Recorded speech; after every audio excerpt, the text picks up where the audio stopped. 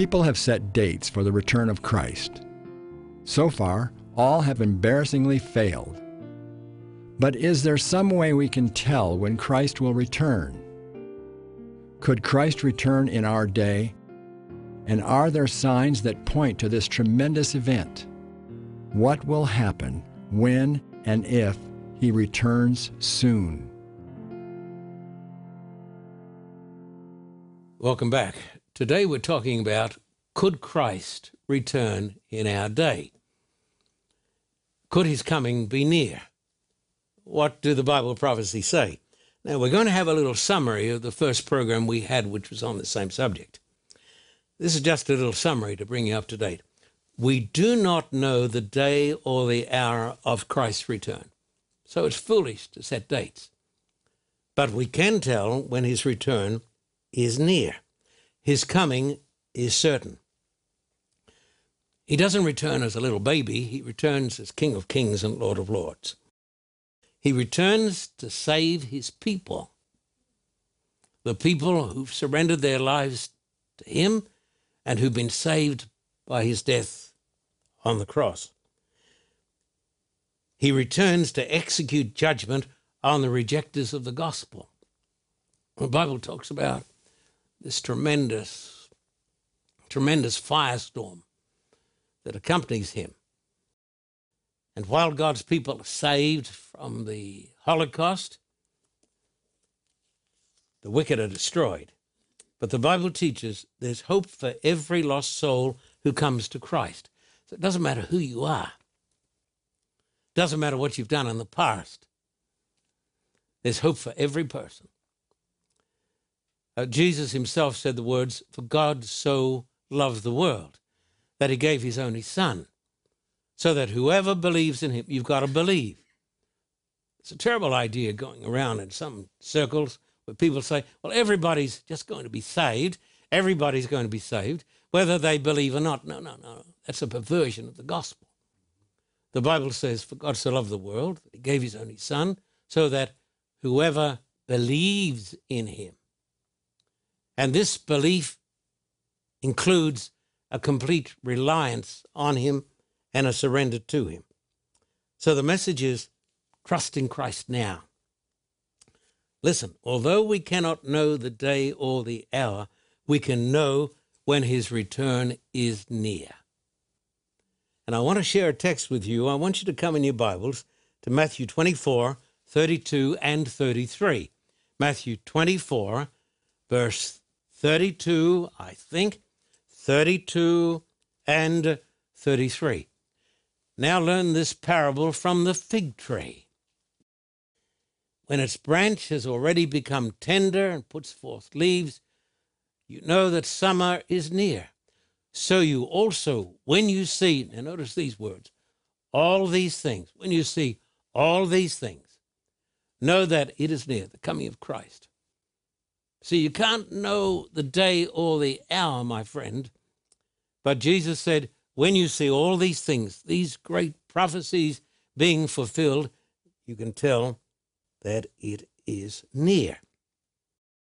We're starting winter here in Thousand Oaks, but in a few months, the leaves will come out again because summer is coming. They're signs.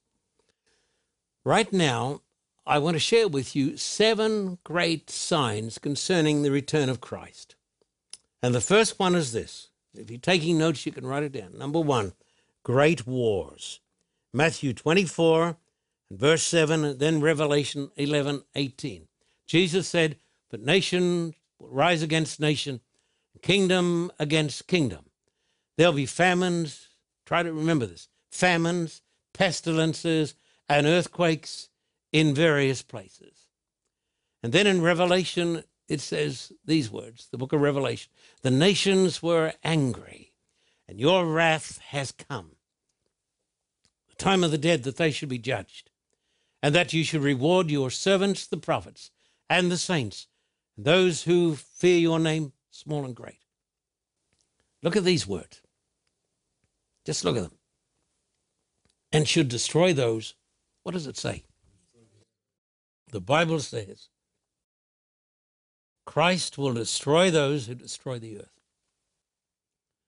In other words, Christ will return when the nations are fighting each other and are destroying the earth. We've only had that capacity in recent years. Sign number 2, famines, pestilences, and earthquakes. We read about it, Matthew 24 and verse 7.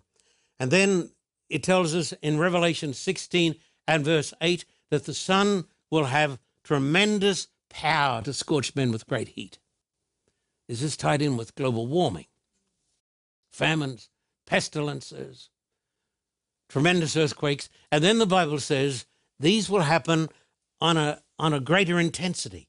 Matthew chapter 24 and verse 8 says these words. All these are the beginning of sorrows.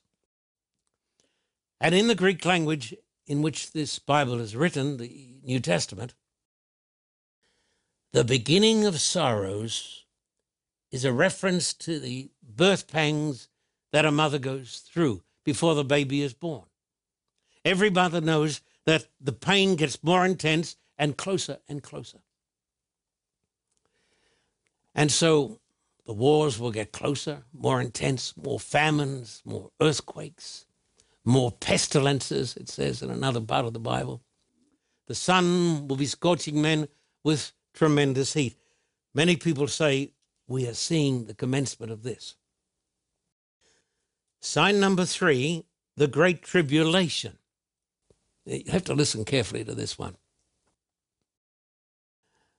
The Bible says one of the great signs before Christ returns is a tremendous tribulation that takes over the earth. A terrific time of trouble. Now, my evangelical friends, hopefully, will be kind to me because I'm going to disagree with them. But they're charitable people. Most of my evangelical friends teach the coming of Christ, and after the coming of Christ, this terrible time of trouble when the Antichrist rules. I wish it were so. I heard a great preacher on TV say, we're not going to see it, we're going to be raptured home to glory. Now, I would like to believe that because that sort of appeals to me.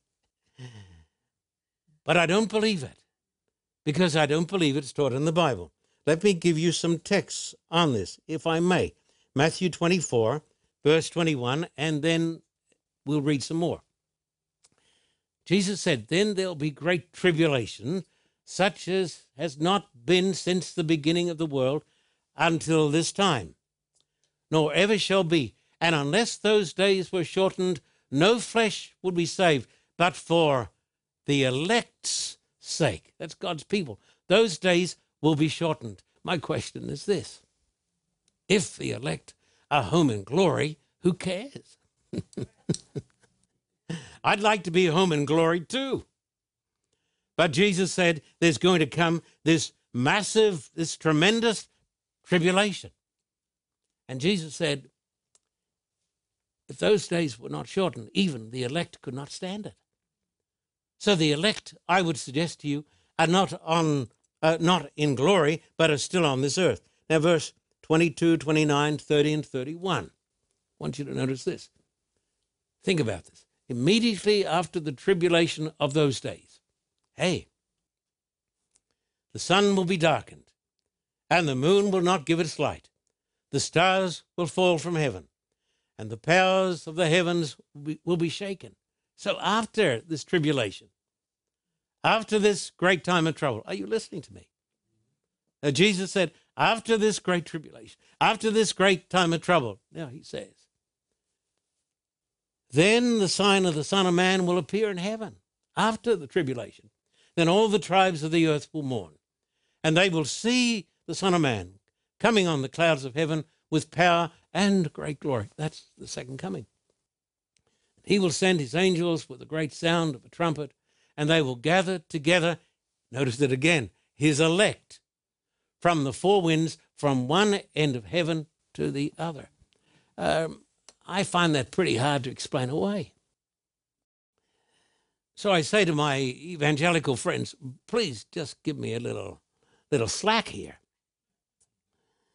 I don't believe in this common idea that the rapture takes place and then the Antichrist comes and the Great Tribulation. As I tell you, I heard this great preacher, he said, you can tell us who believe this because we're all always happy. We're going to go home to glory. We're not going to see it. But Jesus said, the elect are going to be there in the midst of it. And then Jesus said, after this terrible tribulation, this terrible time of trouble, Jesus said, they're going to see the Son of Man coming in the clouds of heaven with power and great glory. Now, listen to me. On the basis of these passages from Jesus and other texts as well, I believe that this great tribulation takes place before the return of Christ and is tied up with the Antichrist. I believe it's tied up with the famines and the pestilences and the world wars and the nations destroying the earth. People say, well, God's not going to allow it. Well, it says when Jesus comes, it says this in Revelation, the nations are destroying the earth. So I put it to you. I believe from Scripture, one of the great signs of the end is the coming of the Antichrist and this tremendous time of trouble, this tribulation. Now, it seems to me that we are seeing the start of this great tribulation. It seems to me that the prophecies are being fulfilled and this great tribulation is coming on apace. I believe, as people say around the world, what's happening? What's going on with the earth? Everything is insecure. The nations are angry. They're about to destroy the earth. I would suggest to you that this is a sign of the coming of Christ. Another great sign is the abomination of desolation. What does that mean? Jesus said in Matthew 24 that the abomination of desolation would stand in the holy place. Now, this is a term that refers to the Antichrist. And then if you come to 2 Thessalonians, please be patient with me here. 2 Thessalonians 2, 3 and 4, it says, let no one deceive you by any means. Watch out for spiritual frauds. For that day will not come unless the falling away comes first, falling away from the truth. And the man of sin, the Antichrist, is revealed, the son of perdition, who opposes and exalts himself above all that is called God or that is worshipped, so that he sits as God in the temple of God, showing himself that he is God. And if you read the first verses of 2 Thessalonians chapter 2, it says this takes place before the coming of Christ. Now listen to me. I know this is pretty solid stuff. So signs, wars, famines, pestilences, the nations destroying the earth. And then there comes this tremendous time of trouble, brought about by the nations. Something has happened, and the sun, Revelation 16 says, is scorching men and women with great heat. Isn't it amazing? In spite of all the overwhelming evidence that people still deny climate change. It's incredible. Virtually every scientist in the world, the only people who deny it are people who've got an interest in polluting the earth, a financial interest. They're the people who are teaching it because they want to be the polluters. So the Bible says the sun becomes hotter and hotter and hotter. And then it says the great Antichrist appears, and the Antichrist, the abomination of desolation, he sits in the temple of God in the church. That's the last place you'd expect him to be. And the vast majority of Christians And people who believe in God are going to be deceived. You know why? Because they do not follow the scriptures. They're being brainwashed by religious charlatans and by tricksters and by frauds. They're being brainwashed. It's the truth. But the coming of spiritual deception, that is a sign. Sign number 5, the gospel to the world.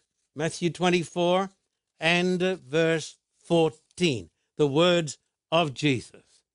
And this gospel of the kingdom will be preached in all the world as a witness to all the nations, and then the end will come. The truth is, you can't stop the preaching of the gospel. People can connive, they can cheat, they can lie, they can steal, they can tell, they can do every evil deed. They can work to stop the preaching of the gospel, but the truth is, the gospel is going to be preached. In communist China, where there are now possibly more devout Christians than any other place in the world, including the United States of America. People say, it couldn't happen with the communists. Well, it's happening. You know why? Because God is behind it. That is why. Then the Bible says there'll be false Christs and false prophets showing signs and wonders. Matthew 24:24. And false Christs, charlatans, false prophets, talking nice things, but charlatans, will rise and show great signs and wonders to deceive, if possible, even the elect. Therefore, the elect are on the earth. Oh, no, but the elect are home in glory. No, the elect are on the earth. They're fighting the Antichrist. They're fighting the false prophets. And most people who take the name of God are sitting ducks. So easily brainwashed because they've lost the capacity to think for themselves. I charge you today to think for yourself, not to follow a religious hierarchy or some charismatic political figure, but to think for yourself. You see? The false Christ. Revelation 16:13-15, we won't turn it up, but you can write it down if you're taking notes. It talks about spiritism that takes over the world, where the whole world becomes demon-possessed. And sign number 7, the carcass and the eagles. Jesus said the whole earth would become a stinking carcass. Matthew 24:28. People say, what on earth does this text mean? For wherever the carcass is, there the eagles will be gathered together. Just as the old city of Jerusalem in 70 AD became a stinking cesspool of every sin. And the Roman soldiers came with the eagle emblazoned on their banners. So the earth becomes a cesspool, ripe for judgment. The cities are all broken down. Let me tell you this. You're listening to me? There's no security in this world. There's no security in politics, my friends. There's no security in false preachers. There's no security in con artists who are very good at brainwashing the totally gullible. There's security in Christ. That's why I say to people, read your Bible every day. Therefore, we believe that the coming on the basis of these tremendous prophecies, we believe, listen, we believe that his coming is near, even at the doors.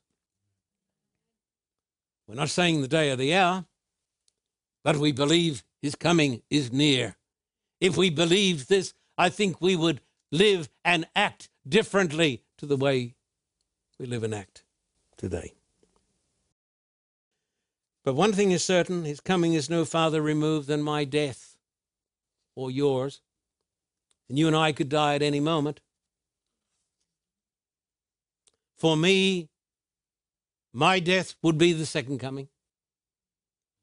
because I would fall asleep, and a moment later, I would see Christ coming. Some people will say, no, he's coming, he's 1,000,000 years off. It's as close as your death.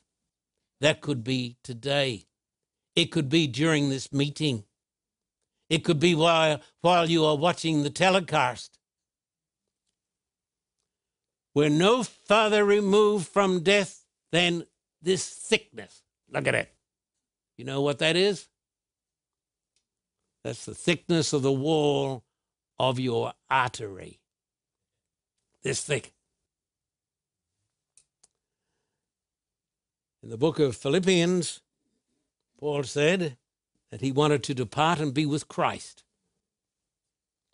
which was a great idea, no doubt about it, to depart and be with Christ, because Paul realized he would fall asleep, completely oblivious. And then the next thing he would know, what would it be? Christ. Depart and be with Christ. Thus, in my personal reality, his coming is no farther removed than my personal demise. Then why are people so indifferent to Christ and his truth? My heart is beating a beat that says Christ is coming. Great text, Matthew 24:44. I want you to notice it, Matthew 24 and verse 44. Therefore, in view of all of these things, therefore, be ye also ready. For in such an hour as ye think not, the Son of Man cometh. Be ready. That's the message of Scripture. Be ready. Be ready today. Be ready now. And don't think that pious religiosity is going to save anybody. You know the story of the miner who went along to church. The preacher preached his heart out. The miner was not committed. You see, you're not saved until you accept and believe.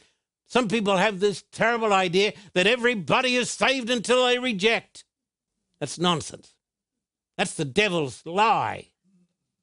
I know lots of people who go to church believe that devil's lie. But you're saved when you accept and believe. When the pastor was closing up the church, he said, I can't go home. Why can't you go home? He said, I can't go home until I settle it tonight. I've got to settle it. So the pastor and he got down on their knees and he led the man to Christ. There are steps you take. You repent of your sins. You believe in the cross of Christ. The Christ died for you. It's easy. Anybody can be saved. But it's not a quick fix.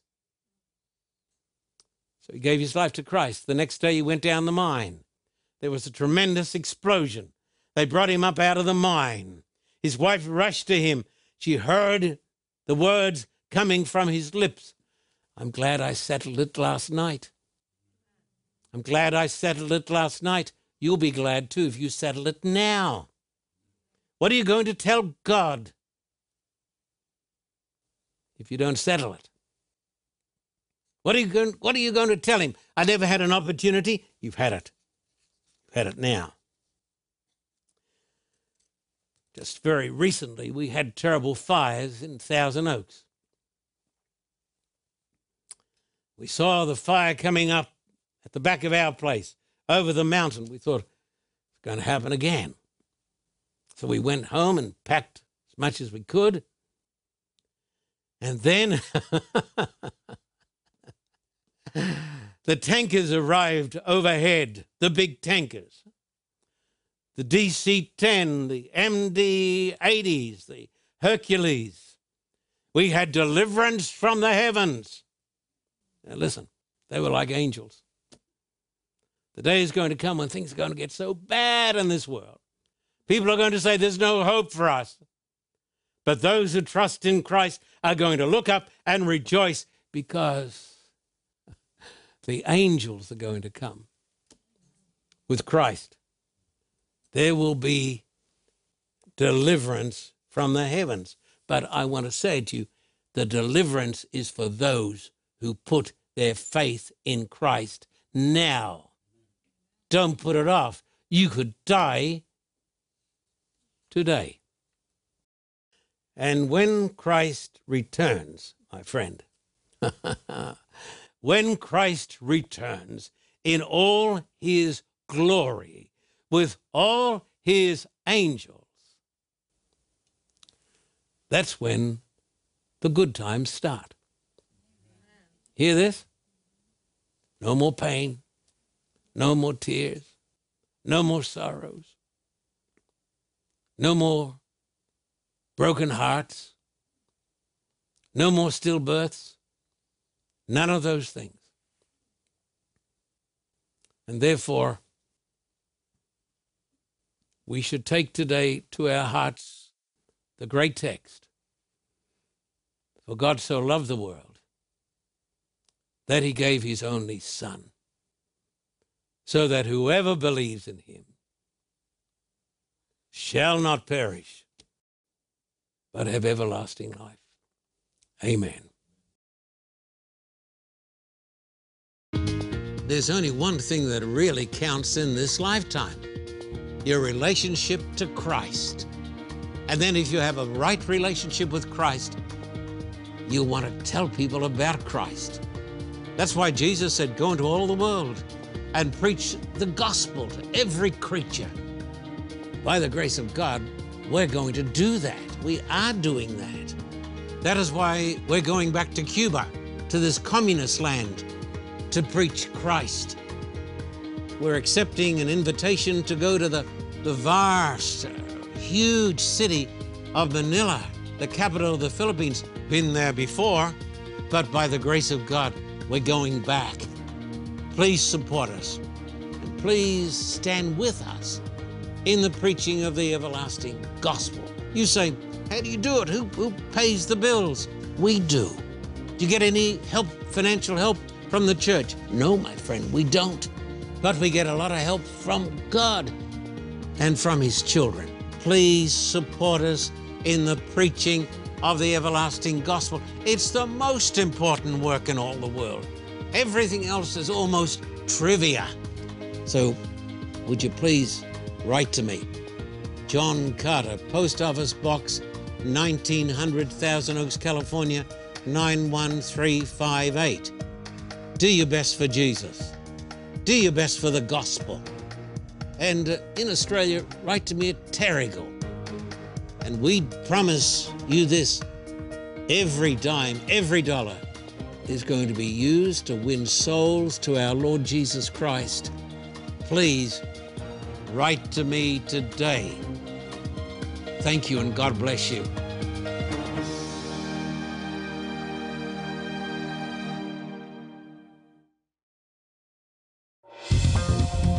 For a copy of today's program, please contact us at P.O. Box 1900, Thousand Oaks, California, 91358. Or in Australia, contact us at P.O. Box 861, Terrigal, New South Wales, 2260. This program is made possible through the generous support of viewers like you. We thank you for your continued support. May God richly bless you.